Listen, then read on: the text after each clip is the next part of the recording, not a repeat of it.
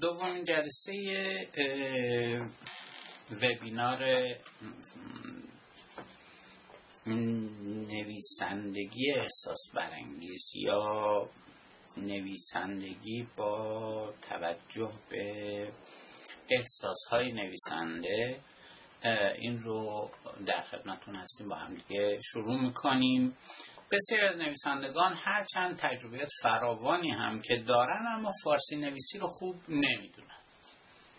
با افزایش دایره این نویسنده ها از موج که ما بهش میگیم موج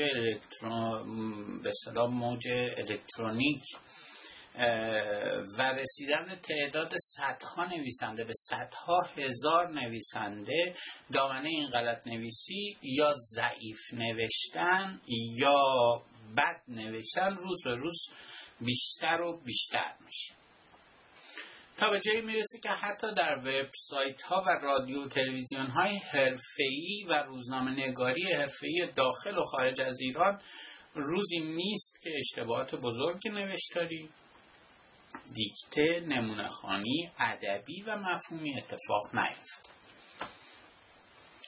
در حقیقت بگذارید یک نگاهی بکنیم به شکلی که ما در ادبیات خودمون پیش رفتیم.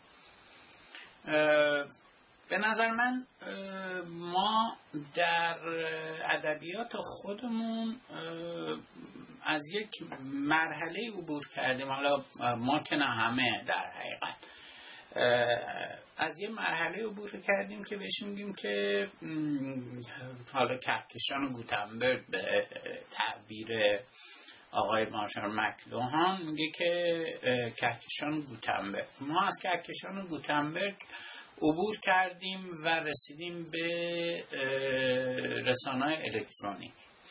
در موج کهکشان گوتنبرگ ما تیراژ کتاب‌ها و روزنامه‌ها و مجلاتمون چه در زمان رژیم گذشته و چه در سالهای اخیر تیراژ پایینی بوده.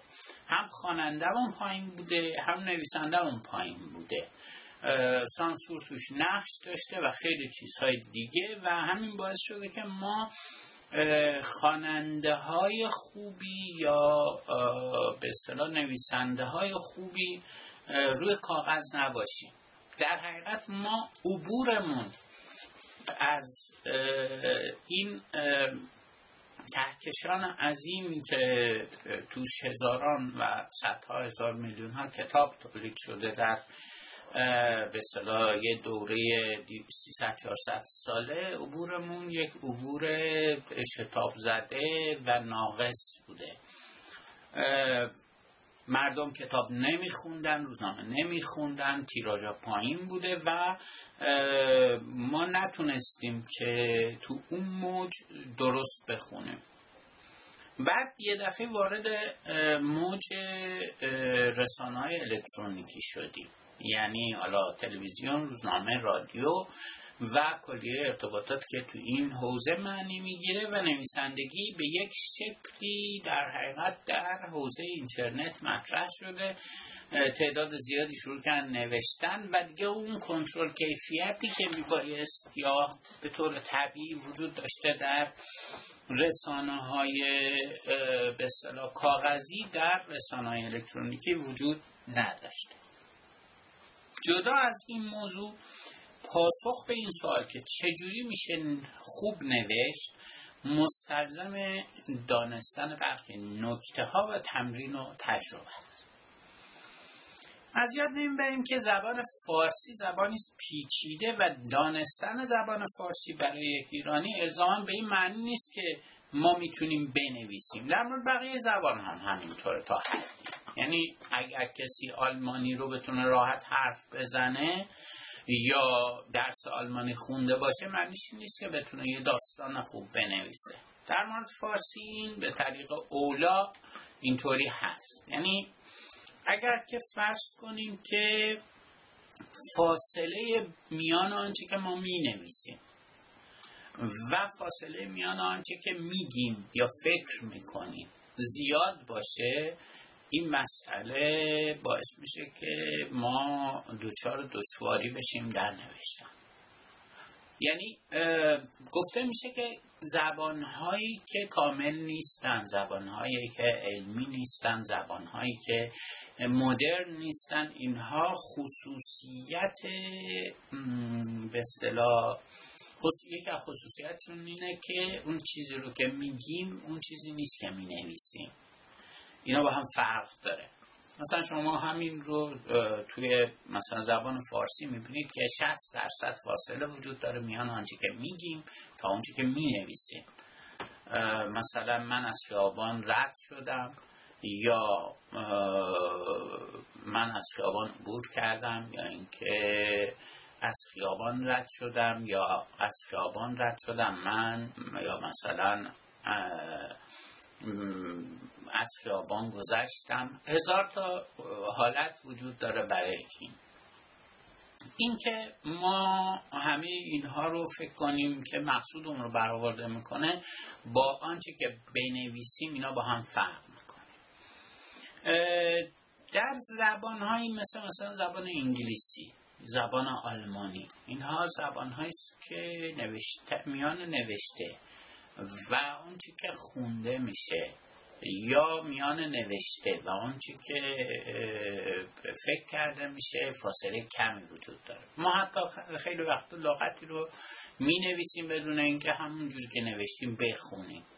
تو زبان فرانسه شما مثلا میبینید بسیاری از حروف حذف میشه تو کلمه موقعی که خونده میشه و این فاصله وجود داره بین زبان علمی و زبان به اصطلاح مدرن و زبان سنتی.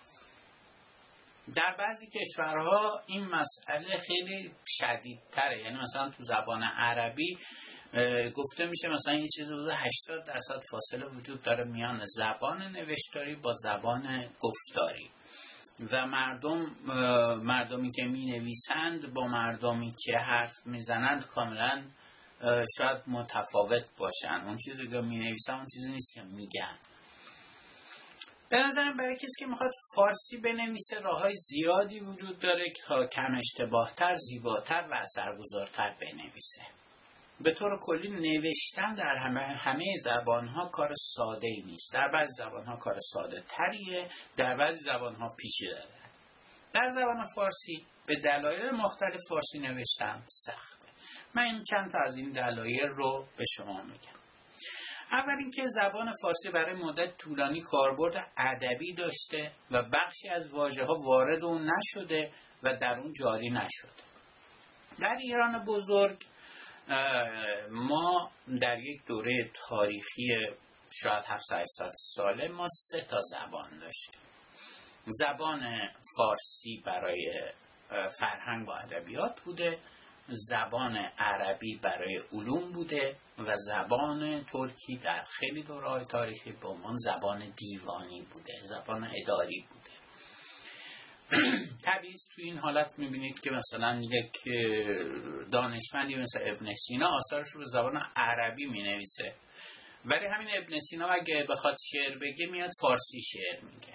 برای همین ما نویسندگان داریم یا اندیشمندانی داریم که آثار فلسفیشون به زبان عربی است و آثار ادبیشون به زبان فارسی. اینا این دلیل نمیشه که کسی عرب باشه یا ایرانی باشه یا یعنی ترک باشه یا فلان. در حقیقت باید در نظر بگیریم که این 3 زبان وجود داشته. زبان فارسی به همین دلیل بخشی از واژه‌ها رو نداشته. بعداً وقتی که با زبان‌های دیگه تلفیق میشه یا زبان‌های دیگه واردش میشن، این واژه‌ها میاد و جذب این زبان میشه. نکته دوم که چون زبان فارسی یک زبان علمی و مدرن نبوده و در میان نوشتن و گفتن اون تفاوت وجود داشته، خیلی آسیب پذیریش بالا هست و نوشتن بهش دشواره.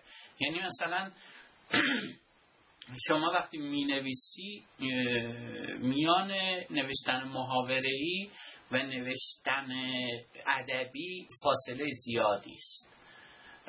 باز خود نوشتن محاوره‌ای ما چند دوره مختلف داریم که در دوره‌های مختلف زبان فارسی به شکل‌های مختلفی بروز کرده و ظاهر شده. به همین دلیل مثلا میبینید که زبان‌هایی که در به عنوان زبان مدرن شناخته نمیشن، اینها خیلی به دلیل اینکه با نوشتن کامل نمیشن خیلی در معرض نابودی قرار میگیرن. خیلی از کشورهای آفریقایی مثلا اصلا زبان دارند ولی خط ندارن. مثلا یه زبانی وجود داره در فلان کشور، مثلا در خیلی از کشورهای آفریقایی 10 تا 15 تا زبان وجود داره ولی همه خطشون مثلا انگلیسی یا فرانسه است. یا مثلا فرض کنید موضوعی که در مورد جمهوری آذربایجان بود و خیلی چیز عجیب غریبیه و اسف انگیزه، این که مثلا در کشور آذربایجان 3 بار خط عوض شده. یعنی این که مثلا خط یه موقعی خط فارسی عربی خط زبان ترکی بوده، بعد سیریلیک یا همون زبانی که مال روسا بود اون میشه خطشون و بعد الان دوباره لاتین شده. این معنیش اینه که تمام گنجینه‌ای که وجود داشته، گنجینه کتبی که وجود داشته برای یه دوره مثلا 30 ساله، 60 ساله، 70 ساله، 200 ساله کلن از بین میره و دوباره همه اینا دوباره میاد به یک زبان دیگه، دوباره اون از بین میره. خب این بلای عظیمی که سر یه فرهنگ میاد. نکته سومی که باید بهتون بگم اینه که چون زبان فارسی در معرض آلودگی فراوان در از سوی زبانهای دیگه هست، این موضوع به طور طبیعی فارسی نویسی رو دشوار میکنه. یعنی اینکه ما خب زبانی داریم که پر از واژه‌های مختلف از جوانب مختلف هست. من اونقدر که هجوم واژه‌های عربی از فرهنگ به اصطلاح دنیای عرب از 1000 سال پیش شاید ما رو آغشته کرده، زبان ما رو، من اونقدر خطر نمیبینم که از اون هجوم بلا تکلیف و هضم نشده واژه‌های انگلیسی و فرانسه. حالا فرانسه باز در حقیقت سالها گذشته از به اصطلاح اومدن واژه‌های فرانسه و فرهنگ ایرانی، ولی واژه‌های انگلیسی هنوز داره به اصطلاح ترکیب میشه با واژه‌های فارسی. زبان عربی در حقیقت ما واژه‌هاشو گرفتیم و این خیلی از این واژه‌ها اصلا در معنای دیگری داره استفاده میشه. یعنی مثلا اگه دقت بکنید ما بسیاری از واژه‌هایی که از زبان عربی وارد زبان فارسی شده، اینا اصلا معنایی که در زبان عربی داره رو ندارن. از طرف دیگه این واژه ها حذف شدن. یعنی خیلی وقتا ما واژه فارسیش رو به دشواری میتونیم به کار ببریم. خیلی وقتا ما واژه انگلیسی رو برای جایگزینی واژه عربی میگذاریم، در حالی که اون واژه عربی جا افتاده تو فارسی، حتی ممکنه تو زبان خود عربی از بین رفته باشه. بس بر سر این نیست که حالا این چون از زبان عربی اومده بهتره یا از زبان انگلیسی اومده بهتره. نه، اصلا بر سر اینا نیست. وقتی هم که ما استفاده میکنیم از یه واژه‌ای، در حقیقت میخوایم که به اصطلاح مفهوم ذهنمون رو منتقل بکنیم، میخوایم که مقابل تصویری که در ذهنمون هست منتقل بکنیم. اما خب از طرف دیگه مثلا خب واژه‌هایی از زبان فرانسه، روسی و انگلیسی وارد زبان ما شده. واژه روسی خیلی‌اش خب مثلا فرض کنید با اتومبیل وارد فرهنگ ما شد، نه اینکه حالا با ماشین اومده تو فرهنگ ما، ولی واژه‌هایی که مربوط به اتومبیل و تکنولوژی، به دلیل اینکه خب خیلی از اینا از روسیه اومده وارد شده. واژه فرانسه خیلی‌هاش با زندگی مدرن وارد زندگی ما شده و من یه بار حساب کردم بین 500 تا 1000 تا واژه فرانسه است که ما به طور طبیعی به کار میبریم و خیلی وقتا مثلا نمیدونیم که اینا فرانسه است. ما بعد بعضی وقتا ما یه واژه فرانسه رو با یه واژه فرانسه دیگه ترجمه میکنیم. مثلا اگه بگم اقماق چیه میگیم کمد. خب در حالی که هر دوتاشون دو تا لغت فرانسوی هن که هر دوشون دو نوع کمد رو نشون میدن. واژه های فرانسه در حقیقت خیلی هاش توی زبان فارسی اومده و تعریف شده و حتی جای خودش هم پیدا کرده و حتی ما بار عاطفی هم پیدا کرده خیلی از این واژه ها و ما میتونیم باش کنار بیایم. اما یه خطر واژه های انگلیسی حرامزاده خیلی، یعنی واژه هایی که همین الان داره با ما مواجهه میکنه و جایگزین میشه به جای کلمه فارسی. لکن جمعیت فراوانه. ببین 10% از جمعیت مردم ما که اتفاقا جزء گروه های مؤثر اجتماعی هستند روی مسائل فرهنگی، اینا بیرون حوزه زبانی فارسی زندگی میکنن.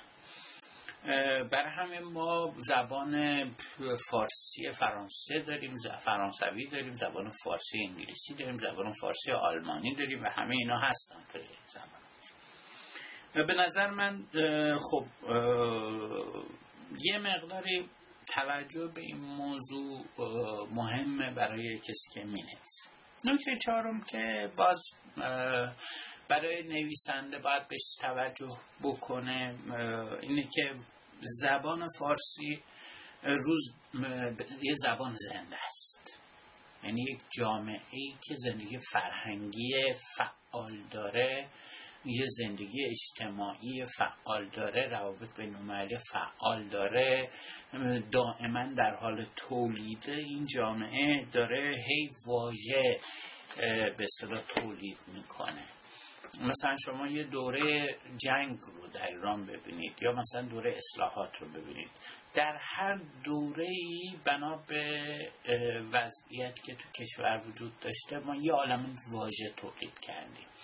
یا واژه ها از معانی خودش خارج شده و معانی دیگری رو گرفته، یا واژه هایی به وجود اومده در خیابان که اصلا هیچ چیزی نداره، هیچ معنایی نداره. مثلا خفن، ما نمیدونیم خفن یعنی چی، از کجا اومده، اصلا معناش چیه.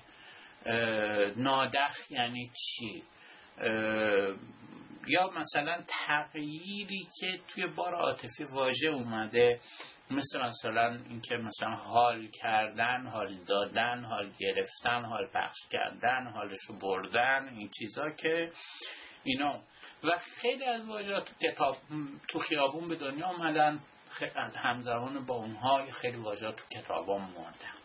ببینید مسئله اینه که ما هم با یه سری واژه سر و کار داریم که این واژه ها جای خودشون نیستن و هم با یه سری واژه‌ای سر کار داریم که اینا در یه تعریف زبانی جدیدی دارن معنی میشن. یه تعریف زبانی به اصطلاح شاید بگیم که مثلا اصلا این واژه دقیقاً ترجمه به اصطلاح ترجمه واژه یا اصطلاح انگلیسی است که اومده توی زبان فارسی این ترجمه شده و ما داریم از اون استفاده میکنیم که اصلا ربطی به دستور زبان فارسی نداره. حالا ما حفظ نوامیس زبان فارسی رو نمیخوایم بکنیم و میخوایم بگیم که چطوری باید فارسی رو بهتر نوشت. قسمت اول گفت به صورت دومین وبینار خودم رو درباره فارسی که موضوع جلسه امروز فارسی نویسی درست بود اینجا تموم میکنم و به سوالاتی که دوستان دارند گوش میکنم و به سوالات پاسخ میدم و بعد از اون میریم به بخش دوم گفتگو.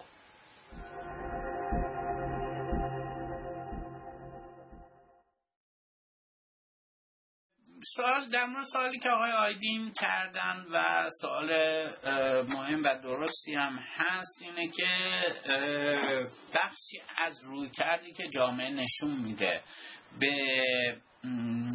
بر علیه زبان عربی و گاهی وقتا به نفع زبانهای اروپایی، این ماهیتاً یک نوع ارزش گذاری است که جامعه میکنه به این که مثلا آزادی همزمان با زبان عربی گرفته شده و دموکراسی همزمان با زبان انگلیسی همیشه انگار که زبان انگلیسی موزیک متن دموکراسیه و زبان عربی موزیک متن استبداده. خب این حرف درستیه، کاملا هم درسته، ولی من بحثم برنمیگرده به موضوع الان جامعه ما. یعنی من بحثم این نیست که زبان عربی، ببین زبان عربی که امروز وارد زبان ما نشده، که زبان عربی 10 قرن پیش وارد زبان ما شده. ما وقتی میگیم ابن سینا، ما ابن سینا رو نمیتونیم به فارسی بگیم که ابن سینا خب تو ایران به دنیا اومده، تو ایران زندگی کرده، تو ایران بوده، دانشمند ایرانیه، ولی خب همه آثارش به زبان عربیه. ما که نمیتونیم ابن سینا رو بگیم ما ابن سینا رو داریم ولی آثارش رو بندازیم دور. نه، ما اینو باید ترجمه کنیم به فارسی، به خاطر اینکه اون موقع نبوده، به خاطر اینکه اون موقع ما زبان فارسی جای درستی رو نداشته. بنابراین این یکم مشکلات هست. حرفی هم که شما میزنید حرف درستیه.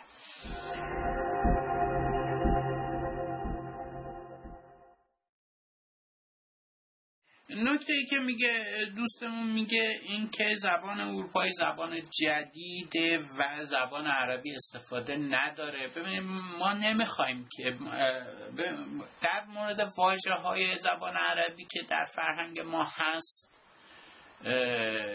خب این واژه هست، 1000 سال هم هست، 500 سال هم هست و ما به طور طبیعی داریم ازش استفاده میکنیم. خب طبیعی است که اگر من بتوانم واژه مناسبی رو پیدا بکنم مثل واژه و اینو بیام به جای لغت بذارم، خب مشکلی من نخواهم داشت. واژه بسیار کلمه زیبایی است و من میتونم، جامعه میتونه باشه عادت بکنه، پیش بره.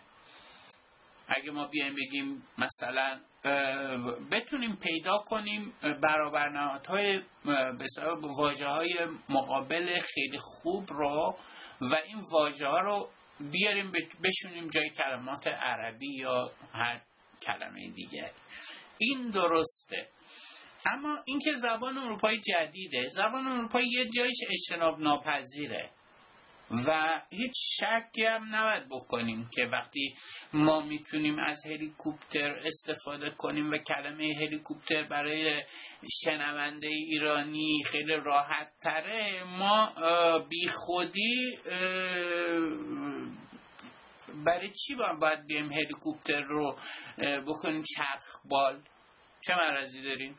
خب هلیکوپتر هست کلمش و ما نه تو نوشتنش مشکل داریم نه تو خوندنش مشکل داریم. اصلا خیلی وقتا بعضی واژه ها انقدر جا افتاده، مثلا فرض کنید ما میگیم در کوران حوادث، در حالی که کوران یک کلمه کاملا فرانسه است، ولی این اومده تو فرهنگ ما، مشکلی هم باش نداریم.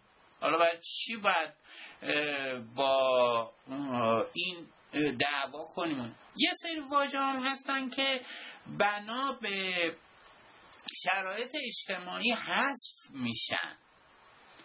یعنی شما وقتی که فرض کنید اومده یه وزارتی به اسم وزارت دادگستری تشکیل شده شما واژه عدلیه رو حذف میکنی. این واژه میره، الان دیگه ما نداریم.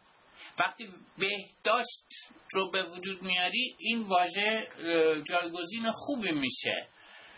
ما با جایگزین های خوب خیلی خوب میتونیم زبانمون رو تا حدی تمیز و خوب نگه داریم. اما ما یه سری حمله داریم، یعنی مثلا من که میرم آمریکا احساس میکنم یه سری این مردم مهاجر توی کشور آمریکا، ایرانی مهاجر، اینا با این کلماتی که خیلی راحت میتونن، به اشکالی نداره اون آدم با من بیاد انگلیسی حرف بزنه، ما با هم انگلیسی حرف بزنیم، ما دو تا ایرانی داریم راجع به یه موضوع حرف میزنیم، انگلیسی راحت‌تر میتونیم حرف بزنیم. خب باید بزنیم.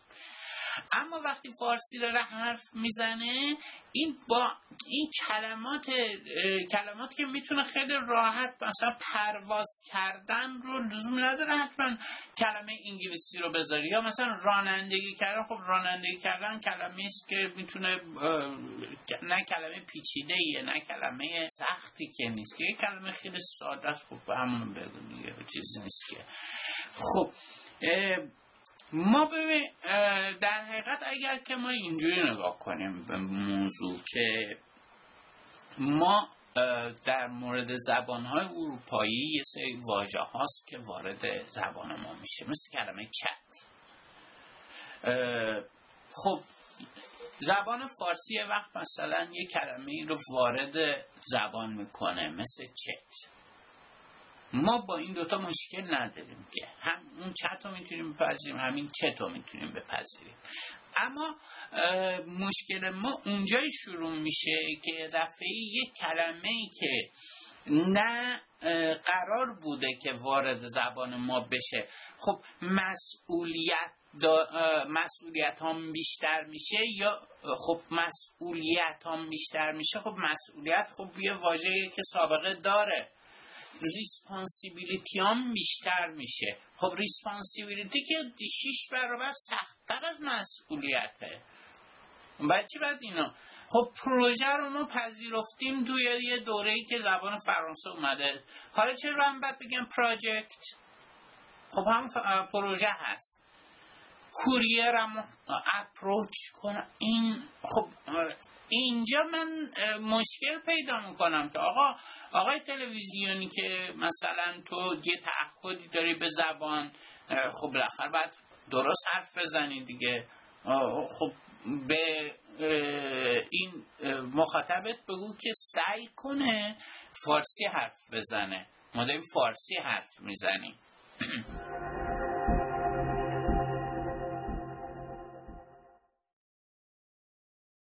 چرا؟ خیلی سوژه خوبیه، ولی خب خیلی سوژه روشن فکریست که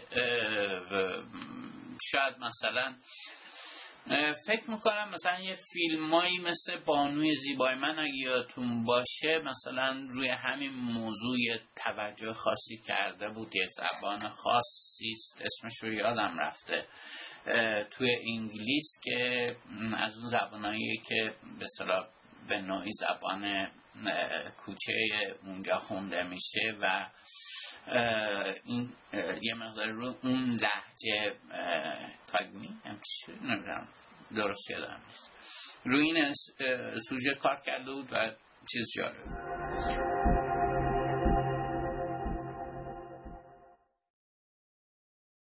ببین آسیب شناسی زبانی مسئله خیلی مهمیه.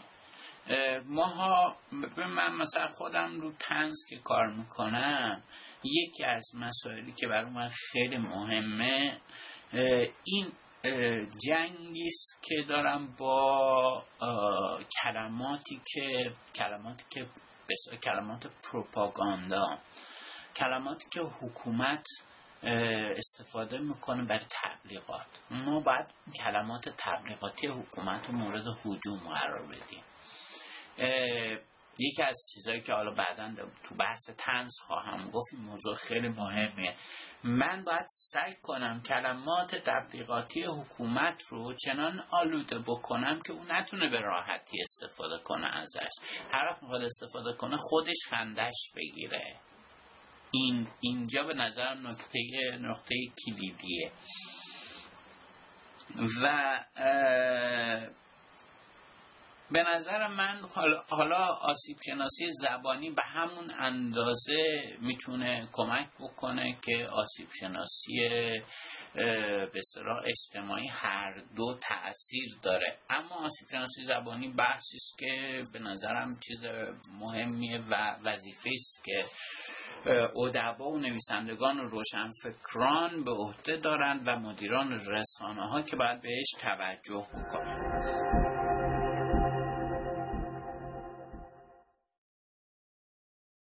خب بله قبول دارم. خب شما اگر که در بیرون ایران زندگی کنید که کلمات فرنگی میشنوید، اگه تو جامعه به اصطلاح فرض کن آمریکایی زندگی بکنید، خب این کلمات رو طبیعتاً باید همون رو به کار ببرید. ولی وقتی که ما تو زبان فارسی داریم زندگی میکنیم، ما تو زبان فارسی اونجا باید سعی کنیم که هم زبان فارسی رو از آلودگی نجات بدیم، هم زبان غیر فارسی رو. یعنی به نظر من گاهی وقتا این زبان آلوده لس آنجلسی، این بدون اینکه خودش بخواد داره به یه شکل خیلی بدی لطمه میزنه، بدون اینکه اصلا ضرورت داشته باشه. یعنی کاش ضرورتی می داشت، ما فکر میکردیم که چنین ضرورتی وجود داره. این که میگم ما فکر میکردیم یعنی این که برامون اثبات میشد همچین ضرورتی وجود داره و ما این کار رو میکردیم و این رو میپذیرفتیم.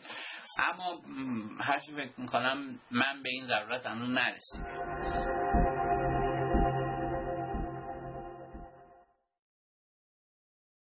به نظر من مدرسازی اگر که منجر نشه به این که مثلا فرض کنید واژه‌ای به اسم رایانه یا یارانه یا دهک، اینا واژه‌هایی است که ما داریم استفاده میکنیم و این واژه ها به اصطلاح یا چالش، مثلا این واژه ها به ما میتونه به اصطلاح یه جایگاه خیلی خوبی رو برامون فراهم بکنه و زبان رو خیلی خوب پیش ببره. ولی خیلی کلمات معادل احمقانه است و واقعا پاسخ مشکل ما نیست. به نظرم بهتره که اونا رو حذف کنیم، بذاریم کنار.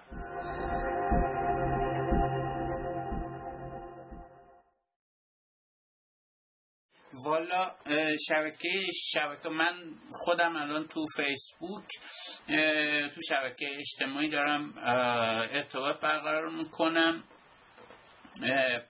به زور اونجا گنده نوشتیم آقا پینگلیش ننویسید. اصلا این پینگلیش نوشتن و فارسی را با واژه‌ها با حروف انگلیسی نوشتن، این خودش یکی از آسیب‌های مهمی است که به زبان فارسی زده میشه. واقعا نفسمون میبره که تا هر دفعه تذکر بدیم. توی شبکه‌های اجتماعی میل به انتقال به اصطلاح حسای فرد دارن دیگه. حالا ممکنه این خیلی راحت تبدیل بشه به اصطلاح با کلمات پینگلیش راحت‌تر بتونن ارتباط برقرار بکنن. خیلی از بچه‌ها الان با پینگلیش راحت‌تر می‌نویسن تا با کلمه فارسی. یعنی اصلا با کلمه فارسی تو کامپیوتر بلد نیستن، تو چت بلد نیستن بنویسن. به نظر من این یه اشکال بسیار اساسی است. خب بریم سر بقیه بحثمون. ببینیم ما برای اینکه بتونیم فارسی رو خوب بنویسیم باید یه کارایی بکنیم.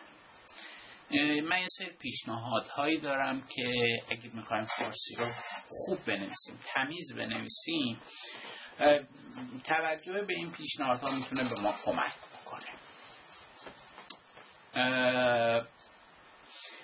اولین چیز اینه که دایره واژگان خودمون رو وسعت. واژه یا کلمه مهمترین ابزار نویسنده است. فرض ما بر این است که نویسنده تا حد زیادی با دستور زبان فارسی آشناست و اگر میخواد بنویسه و با دستور زبان فارسی آشناست و این رو میدونه که ما به دلیل تاریخمند بودن زبانمون، ادبیاتمون، گونه‌های مختلفی از نثر و ادب فارسی وجود داره، ما باید سعی کنیم که تا حد امکان این واژه‌ها رو، اون واژه‌هایی رو که به دردمون میخوره، اون واژه‌هایی که زیباست، اون واژه‌هایی که کاربرد داره برامون، اینها رو بیاریم. ببینید یک نکته ای رو توجه بکنید. من وقتی دارم می نویسم به هیچ وجه ملزم نیستم و نباید برم به طرف این که مثل خیلی از کسانی که تعداد واژه‌هاشون رو محدود و کم دارن میکنن و زبان رو دارن به اصطلاح زیبایی زبان رو میگیرن، من نباید ببرم زبان رو به اون سمت. ما باید زبان رو زبانی غنی داشته باشیم و از اون زبان غنی استفاده بکنیم. ما یه سری اطلاعاتی از این حداقل‌های از ادب فارسی داریم، با اونها آشنا هستیم، اما نویسنده برای خوب نوشتن نیازمند اینه که قبل از ورود به بازار نویسندگی، قبل از ورود به نوشتن، قبل از اینکه شروع کنه به خوندن، ببین ما باید جیبامونو پر از واژه بکنیم. یعنی در حقیقت وقتی من میخوام بنویسم من باید واژه داشته باشم، باید کلمه داشته باشم، باید کلمه های مختلف داشته باشم و این کلمه ها رو باید از یه جایی باید به دست بیارم. این کلمه ها جز این کتابات تو جای دیگه نیست. خب من باید این کتاب ها رو بخونم، ولی چجوری باید کتاب بخونم؟ من فکر میکنم که یکی از چیزهایی که برای ما در حقیقت ما رو ثروتمند میکنه به عنوان کسی که میخواد فارسی به اصطلاح بنویسه این است که بریم سراغ خوندن آثاری که توش واژه‌های فراوانی رو میتوانیم پیدا کنیم. من وقتی یه ترجمه هستید میشلدون یا مثلا من چه میدونم جان گریشام یا مثلا فرض کن حتی مثلا فرض کن یک مجموعه مقاله سیاسی روز میخونم، من هیچ واژه جدیدی دستم نمیاد، هیچ واژه‌ای اضافه نمیشه. من یه روز حالا شما وقتی آثار آقای بیزایی رو بخونید، مثلا سنگ صبور صادق چوبک رو بخونید، یه دفعه مواجه میشید با یه عالم کلمه واژه که اینا همش واژه های زیبای ادبیات فارسی. خب اینو بعد ازش استفاده کنید. به نظر من باید بریم سراغ آثار مهم ادبیات فارسی و اینها رو بذاریم کنارمون و بخونیم. من خوندن حافظ، بوستان و گلستان سعدی، مولانا، اگه این آیدین عزیز تصویر 5 رو بگذاره، تذکرة الاولیا، تاریخ بیهقی، تاریخ طبری، قرآن، توراتی که به فارسی نوشته شده باشه، انجیل، اوستا، گیلگمش، سمک عیار، نوادر راغب اصفهانی، لطایف و طوایف، خمسه نظامی، فردوسی، خیام،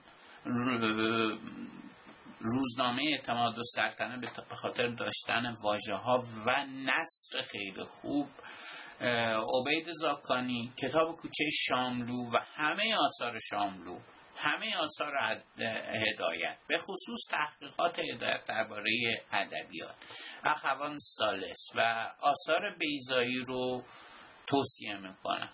به نظرم باید بشیم با دقت اینها رو نگاه کنیم. ببینید فرق زمانی که من دارم یک کتاب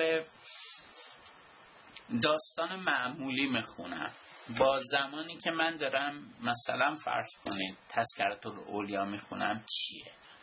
من وقتی دارم نشستم یه مقاله معمولی سیاسی میخونم حد اکثر مثلا فرض کن با 3-4 هزار لغت سر کار دارم، ولی وقتی تذکرة الاولیا رو میخونم یه دفعه میبینید که 200 تا لغت جدید پیدا میکنم، 500 تا لغت جدید پیدا میکنم. خب وقتی حافظ میخونم میتونم 50 تا لغت جدید پیدا کنم، در حالی که مثلا اگر من یه رمان روز مثلا معمولی رو بخونم ممکنه 3 تا لغت جدید بیشتر توش پیدا نکنم. لغت چرا من باید برم دنبال لغت جدید؟ به خاطر اینکه دایره واژگان من محدوده. بحث بر سر این نیست که من برم از قدیم واژه پیدا بکنم، بحث این نیست. بحث اینه که اینا جزء ادبیات فارسیه و بحث اینه که ما با این ادبیات فاصله گرفتیم، نه اینکه فاصله گرفتیم. ببین این فاصله گرفتن ما قابل توجیه نیست، یعنی نمیتونیم بگیم چون زمان گذشته بنابراین هر چه که اتفاق افتاده درسته. خب خود ما داریم میگیم سانسور وجود داره، خود ما داریم میگیم که کوتاهی وجود داشته توی رابطه بین ما و زبان فارسی. خب اگر که یه همچین کوتاهی وجود داشته، اگر سانسور وجود داشته، خب من نمیتونم این زبان رو رها بکنم بذارمش کنار بهش بی‌توجه باشم و به همین سادگی ازش چشم پوشی بکنم. اینجاست که من باید برم این کلمه ها رو پیدا بکنم. اینجاست که من یه دفعه مثلا فرض کن حسین کرد شبستری رو نگاه میکنم، بعد یه دفعه میبینم چقدر لغت، چقدر واژه هست که ما به دلیل اینکه از ادبیات رسمیمون، از ادبیات تلویزیونیمون و رادیوییمون و سیاسیمون بیرون رفته، ما این واژه ها رو از دست دادیم. من وقتی میخوام بنویسم احتیاج به همه اون واژه ها دارم. به قول کازانتزاکیس میگه این واژه ها سربازان سربی ارتش منند. حالا او داره راجع به وقتی میگه سربازان سربی ارتش دقیقاً با حروف چینی گارسه و حروف چیز داره میبینه، حروف چینی روزنامه‌ای قدیمی داره میبینه، نه سیستم به اصطلاح دیجیتال. نکته دومی که به نظر من، یعنی در حقیقت ما اولین کاری که باید بکنیم برای اینکه فارسی رو خوب بنویسیم اینه که واژه پیدا کنیم. ما احتیاج به واژه داریم. هر کتابی که میخونیم باید کتابی باشه که تعداد واژه‌های ما رو افزون بکنه. نکته دوم کاهش فاصله دست و مغزه. ببین ما تو مغزمون یه عالم اتفاق میفته، یه عالم تصویر ساخته میشه. ما وقتی که میخوایم یه داستان بنویسیم میتونیم این داستان رو تو مغزمون یه جوری تعریف کنیم. ولی آیا یا خواب میبینیم، ولی آیا ما کلمات کافی رو برای نوشتن این داریم؟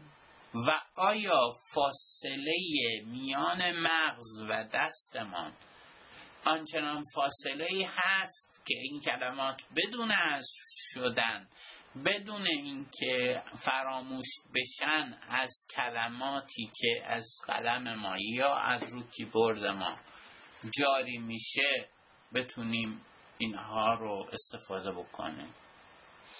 در حقیقت ما باید اون استهلاک فاصله، ببین من میتونم در ساعت فرض کن 1000 کلمه یا مثلا در 2 ساعت 1000 کلمه بنویسم، در حالی که اگر قرار باشه تصاویری که مغز من میسازه اینها رو به کلمه بنویسیم میشه مثلا 6000 کلمه در مثلا یک ساعت. من چه میدونم شاید بیشتر بشه.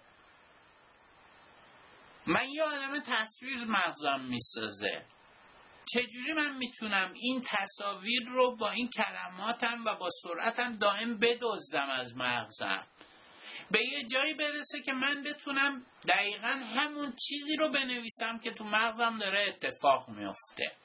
یعنی فاصله میان دست و مغزم رو به حداقل برسونم.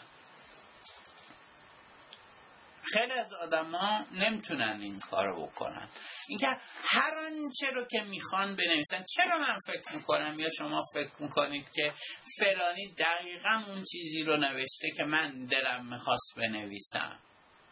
نه، اون چیزی رو که خودش میخواسته نوشته. مثلا اینکه شما ندارید اون کلمه رو، اون ریتم رو نمیتونید درست کنید، نمیتونید اون فضا رو درست بکنید. اون فضا رو اومده برای شما درست کرده، همون فضایی که شما دوست داشتید.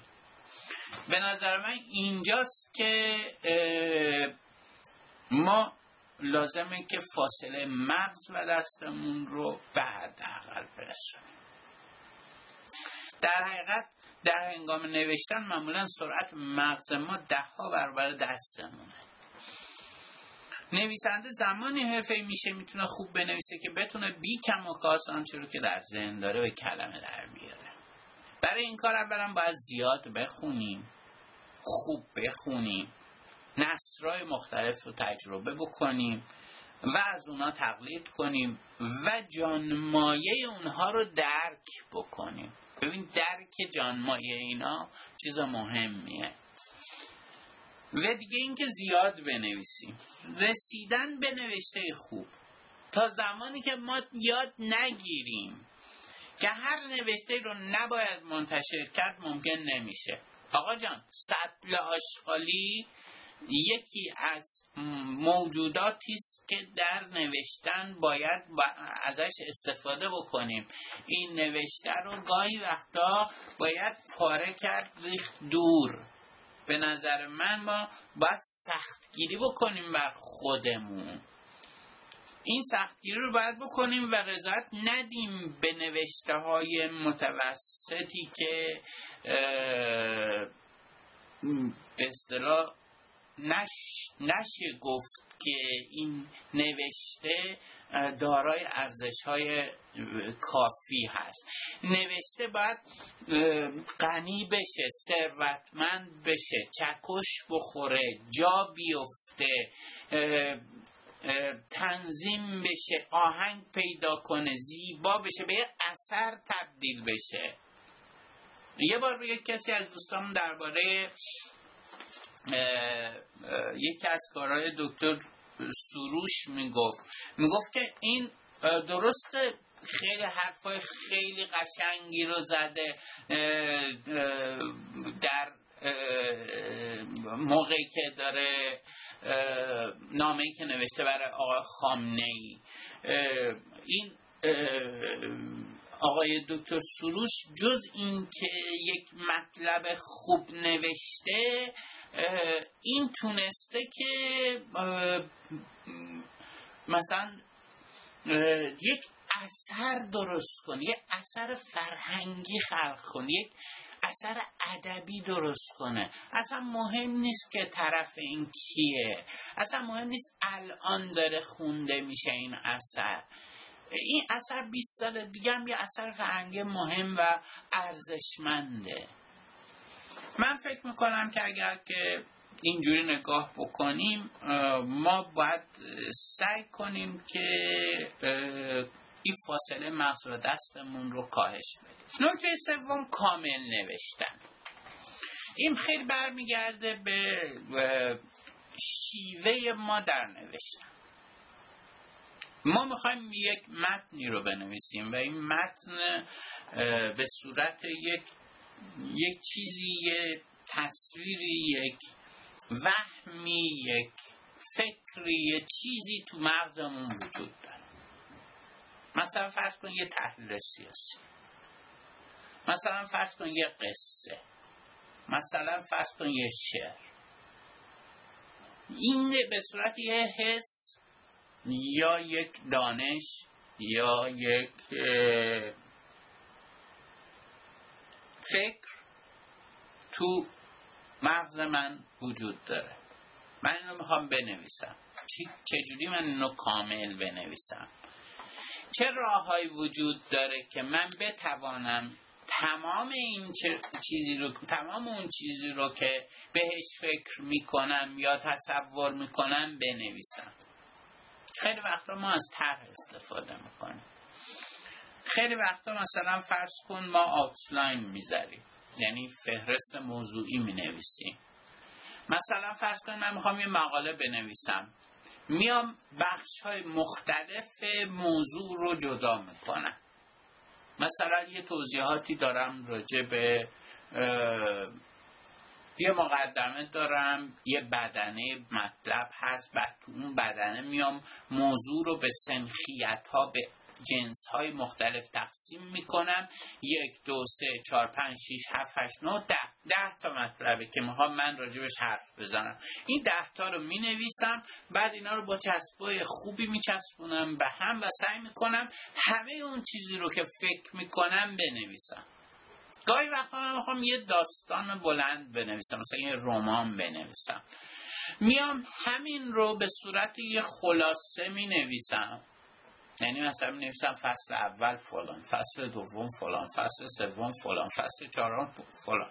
یک بار میام سعی میکنم فکرهای خودم رو همه رو میدزدم از خودم، میچینم اینا رو، بعد شروع میکنم اینها رو نوشتم و سعی میکنم که اینها رو به اصطلاح به صورتی کامل بکنم. یعنی ما برای کامل نوشتن که موضوع سوممون هست، میایم نوشته رو به صورت با یه نظم منطقی تقسیم میکنیم، یا به صورت آوتلاین یا به صورت به اصطلاح خلاصه طرح که حالا مثلا تو فیلم نامه یه جوره، تو نمایش یه جوره، تو داستان رمان یه جوره، و سعی میکنیم یه ساختمان برای این درست بکنیم که بتونیم از این ساختمان استفاده کنیم. نکته چهارم، نوشتن در ورد که در حقیقت در فضای دیجیتال ما الان دیگه با خودکار دیگه نمی نویسیم. سرفصل نویسی، همون آوتلاین میشه سرفصل نویسی، یا در حقیقت آره دیگه فهرست موضوعی. در محیط دیجیتال ما امکانات خیلی زیادی داریم. یعنی در حقیقت برای یه نویسنده حرفه‌ای اگر بتونه یک کمی متمرکز بشه روی به اصطلاح محیط ورد و محیط دیجیتال، میتونه خیلی خوب پیش بره و بتونه از امکانات محیط دیجیتال استفاده بکنه. طبیعتا برای کسی که با قلم و کاغذ سر و کار داره و حسایی که در هنگام نوشتن با کاغذ داره خودش یه حسای عاطفی است و واقعا یه جور شاعرانگی توشه. اصلا اون رابطه که کلمه با دست آدم برقرار میکنه این چیزیست که ما به یک شکلی فکر میکنم که خب ما اینو دوست داریم. ولی وقتی که ما میایم از سعی میکنیم که در محیط ورد کار بکنیم، یه دفعه امکانات زیادی پیدا میکنیم. یعنی ما این امکان رو پیدا میکنیم که اول بتونیم بشینیم روبروی یک کاغذ و 1 2 3 4 بکنیم مطلبمون رو، میتونیم چیزایی رو که به ذهنمون میرسه مثلا در زمانهای مختلف هی جابجا کنیم، هی کپی پیست کنیم، یه تیکه رو بذاریم یه جای دیگه و هی مطلبمون رو سامان بدیم. ورد به شدت میتونه به ما کمک بکنه برای اینکه نوشته هامون رو منطقی و خوب بکنیم. حتی تو داستان نویسی خیلی میتونه به ما کمک بکنه، تو طنز نویسی میتونه به ما کمک بکنه بتونیم ریتم حفظ کنیم. یعنی ما میتونیم پیدا کنیم کجا مطلبمون افت داره. ببینید یکی از چیزایی که برای خوب فارسی نوشتن بهش نیاز داریم اینه که ما مطلبمون رو بسنجیم، کنترل کیفیت کنیم. یعنی ما مطلب رو بیایم بگذاریم، شروع کنیم بگیم که خب مثلا اینجا مطلبمون داره افت میکنه، اینجاش نمیخندونه، یا اینجاش غیر منطقیه، یا اینجاش غیر مستدله. متمرکز بشیم رو اون تیکه رو غنی کنیم، بریم جلو. به نظر من این کلا نوشتن در ورد، حالا اگر یه موقعی قرار بود این یک کلاس باشه و به طور خاص می‌خواستیم روی ورد کار بکنیم، خودش یک امکاناتی داره که میشه از این امکانات استفاده کنیم. نکته 5 این است که چطوری یه مقاله رو آغاز بکنیم و چطوری پایانش بدیم. شیوه‌های مختلفی وجود داره. گاهی وقتا ما سعی میکنیم که به قول یکی گفته بود که داشت اسبش رو یه کسی میبرد، یه اسب بود یا الاغ، احتمالا الاغ چون اخلاقش بر الاغ میخورد، ما داشت الاغش رو میبرد، هرچی میکشید نمیرفت الاغه. کشیشی پیرمردی 87 سالش بود اومد داشت رد میشد، گفت که فرزندم چی کار داری میکنی؟ گفت که پدر این الاغ من خره نمیاد. گفت که باش حرف بزن.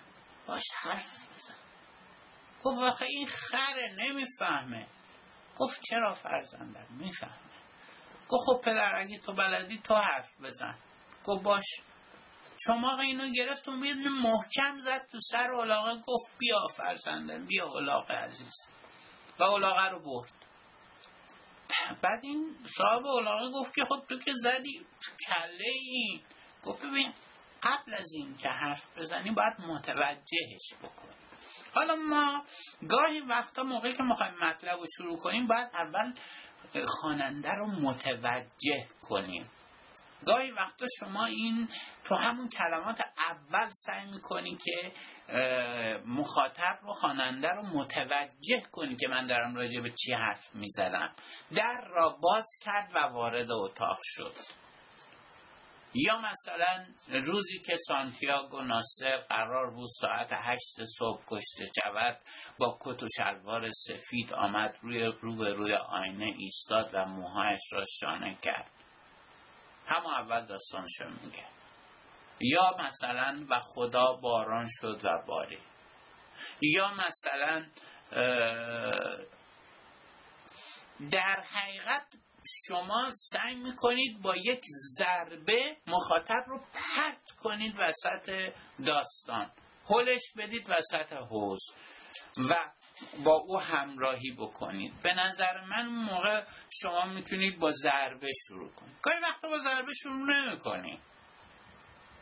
گاهی وقتا من چه میدونم شما با یه شعر شروع میکنید. سعی میکنید احساسای مشترک رو به وجود بیارید. بعد وقتی که احساس مشترک و همبستگی یا مثلا سمپاتی رو ایجاد کردید بین خودتون و مخاطب، اون موقع مثلا فرض کن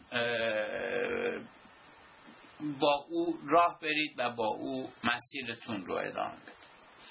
به نظر من روش‌های مختلفی است که هم تو آغاز مطلب و هم تو پایان بندی مطلب، که تو پایان بندی هم به نظرم به این باید توجه کنم. من اینا رو در طنز به طور تفصیل خواهم گفت، از جمله تو پایان بندی ها که گاهی وقتا شما وقتی مطلبی رو میخواید پایان ببرید میخواید که خواننده‌تون فکر بکنه. اگه میخواید فکر بکنه او رو رها میکنید در یک جایی، نتیجه گیری نمی کنید. گاهی وقتا میخواید تعارض رو بگید و میخواید که او رو چند بار به فکر وادار کنید. میاید یک نتیجه گیری میذارید که با کل موضوعتون تعارض داره و او رو متوجه یه پارادوکس میکنید. گاهی وقتا نه، گاهی وقتا شما میخواید طرف رو پرت کنید به اول مطلب. بهش میگن پایان بندی الا کلنگی. فیلم برباد رفته رو دیدید، وقتی که